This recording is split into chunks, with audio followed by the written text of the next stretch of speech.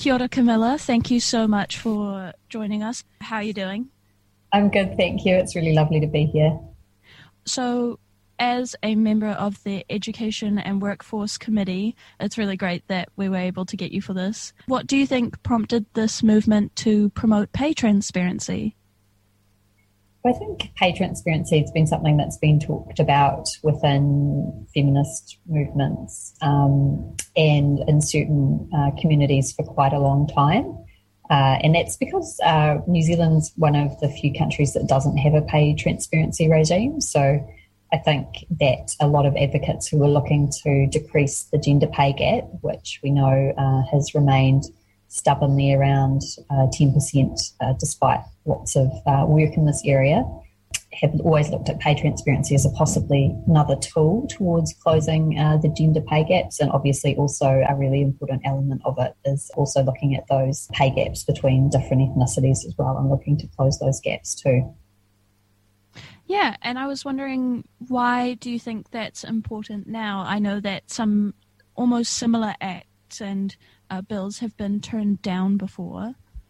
Yeah, I think there, under the previous government, there was a bill, a members' bill, I think, which was not passed. I think that there's been some reservations from some people about making or requiring companies to disclose what has historically been seen as quite private information. But what I would note is that most pay transparency regimes aren't interested in identifying individuals. We've got different tools to use for identifying when there might be, say, an equal pay claim, and the Equal Pay Act addresses issues when people maybe have a colleague who's a different gender and they're doing the same job and they might be paid more, and it provides an ability to raise that as a legal claim. But pay transparency is really looking at the overall situation within an organisation or a company. It's looking at kind of the themes in pay. It's not necessarily looking at individuals' pay. So hopefully people don't need to be too worried about any privacy concerns. Mind the Gap, the New Zealand organisation, they stated in a policy recommendation that they put forward last year that reducing income inequality boosts economic growth. Do you have any insight on the statement or anything to add? Yeah, I think Mind the Gap, they've been doing a really impressive campaign in the community for raising awareness around pay transparency issues and promoting the ideas around pay transparency. But I do agree, I think it is likely that if we did have reduced income inequality, that would boost economic growth. I mean, at a really basic level, what we're looking at is raising the incomes of women, Pacifica women, Māori women. People on high incomes are likely to, especially if they're on low incomes to start with, spend that additional money and contribute to economic growth. So I think that there is a clear link there. How will this pay transparency model fit into current legislations that we have around equal pay and that kind of thing? Well, the status of the proposals that we have in New Zealand at the moment is, as some of your listeners may be aware, the Education and Workforce Committee, which I'm a member of, recently did a briefing into pay transparency and made some recommendations moving forward. Haven't received a response from the government, who are the decision makers on this issue, around what their proposal will be. So it might be that they recommend that this is looked into further. I think that's probably likely because it's a significant area of policy. It's not a simple issue to solve, and it's not something that wouldn't require a lot of thinking beforehand. So it might be that they suggest more work. I'm not sure whether they would ultimately suggest amendment to the Equal Pay Act. That could be a possibility.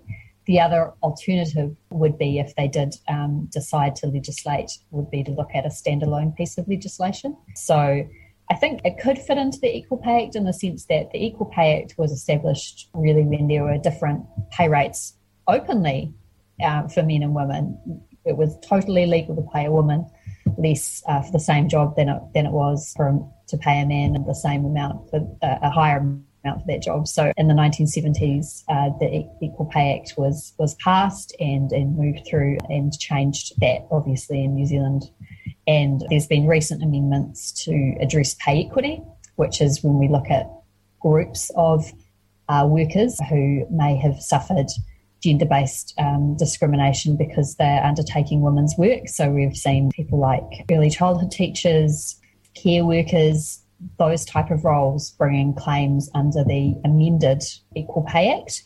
Pay transparency is different in the sense that it's looking to get information from organisations to highlight potential issues within those organisations. And I could see that fitting into the Equal Pay Act, but I could also see that being a separate piece of work as well. And I don't think in practical terms it really matters exactly where it sits. The important thing is if the government does decide to move through and recommend further measures on pay transparency, that they're measures that are really going to make a difference for people. I think that's the important thing that we should be looking at. And obviously, pay transparency is now being discussed in media and everything since the briefing. And I've seen some mixed feelings, particularly surrounding the suggestion of putting salaries in job advertisements. Why do you think there's been such a focus on this?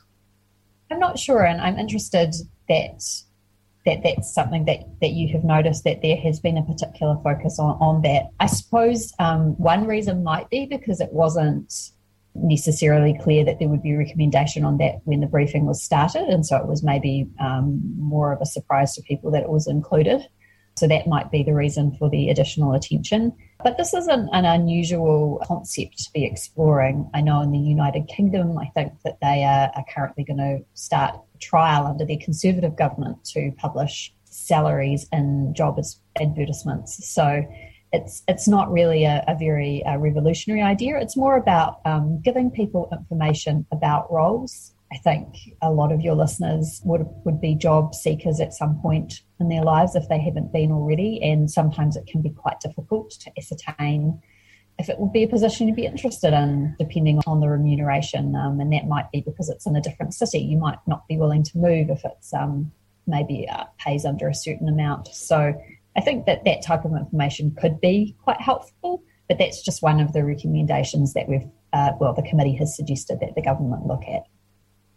The pay transparency model is overall a very intersectional model. Will there be an opportunity to work with relevant communities such as Māori and Pasifika peoples to guide the implementation of the model in these communities? Yeah, I think that's really important, and I think it is important that what is proposed is intersectional and that it looks at the experience of lots of different cultures and how there might be possibly situations where people are statistically more likely to be paid less if they are a woman, and also additionally even less than that if they are, say, a Pacific woman. And I know that our Equal Opportunities Commissioner at the Human Rights Commission has been doing a really amazing campaign on the Pacific pay gap and looking to close that gap, and she's a member of that community and she's really been a leader in looking at that particular issue. And so I do see that there is a role for making sure that, and I think it's integrally important that whatever measures are recommended, that they have the support of the communities that they affect, because I think that's good lawmaking. So the policy recommendation is sort of based around a reporting model. Do you think that this will be the extent of pay transparency, or do you think that this could be a stepping stone for more policies focusing on pay gaps in the future? Well, I think that the briefing, the response to the briefing and the report that the Educational Workforce Committee did didn't recommend a reporting-only model. I think it recommended a more substantive model which would look at reporting, but also would look at what happens in terms of enforcement of that reporting, and also positive steps that can be taken to ensure that information is provided. But obviously that's for the government to determine when they consider this. I think that I don't think the pay gap is going away without action to change the situation that we currently have. That hasn't been our experience in the past, that the pay gap has closed naturally. So I do think that policies looking at how the pay gap could be closed, especially where we do see those really large pay gaps, for example, a Pākehā man and a Pacific woman, they probably do really need policies to address them. Otherwise, our experience and history is that they stubbornly remain. So I would think that hopefully whatever the government puts in or recommends, that they would look at the reporting only, but also a more comprehensive model as well. This pay transparency model that the government is now looking into is a mandatory model. How does this differ, and is it more influential than a voluntary one such as the National Party's registry? Yeah, it's a really good question. I think that the important thing to remember is that nothing's been really determined at this stage. And so what the committee recommended was, what the committee observed is that mandatory pay reporting models are more likely to close gender pay gaps compared with a voluntary one, which was suggested in the minority report by the National Party members. I wouldn't say that was necessarily an idea that I've seen them promoting separately, but I think that they had some reservations around, and this is consistent with their philosophy, requiring organisations to do something that's compulsory in addition to their additional work. So I think it's not a surprise that they prefer a voluntary model, but what the committee observed was that voluntary models are less likely to result in closing of pay gaps.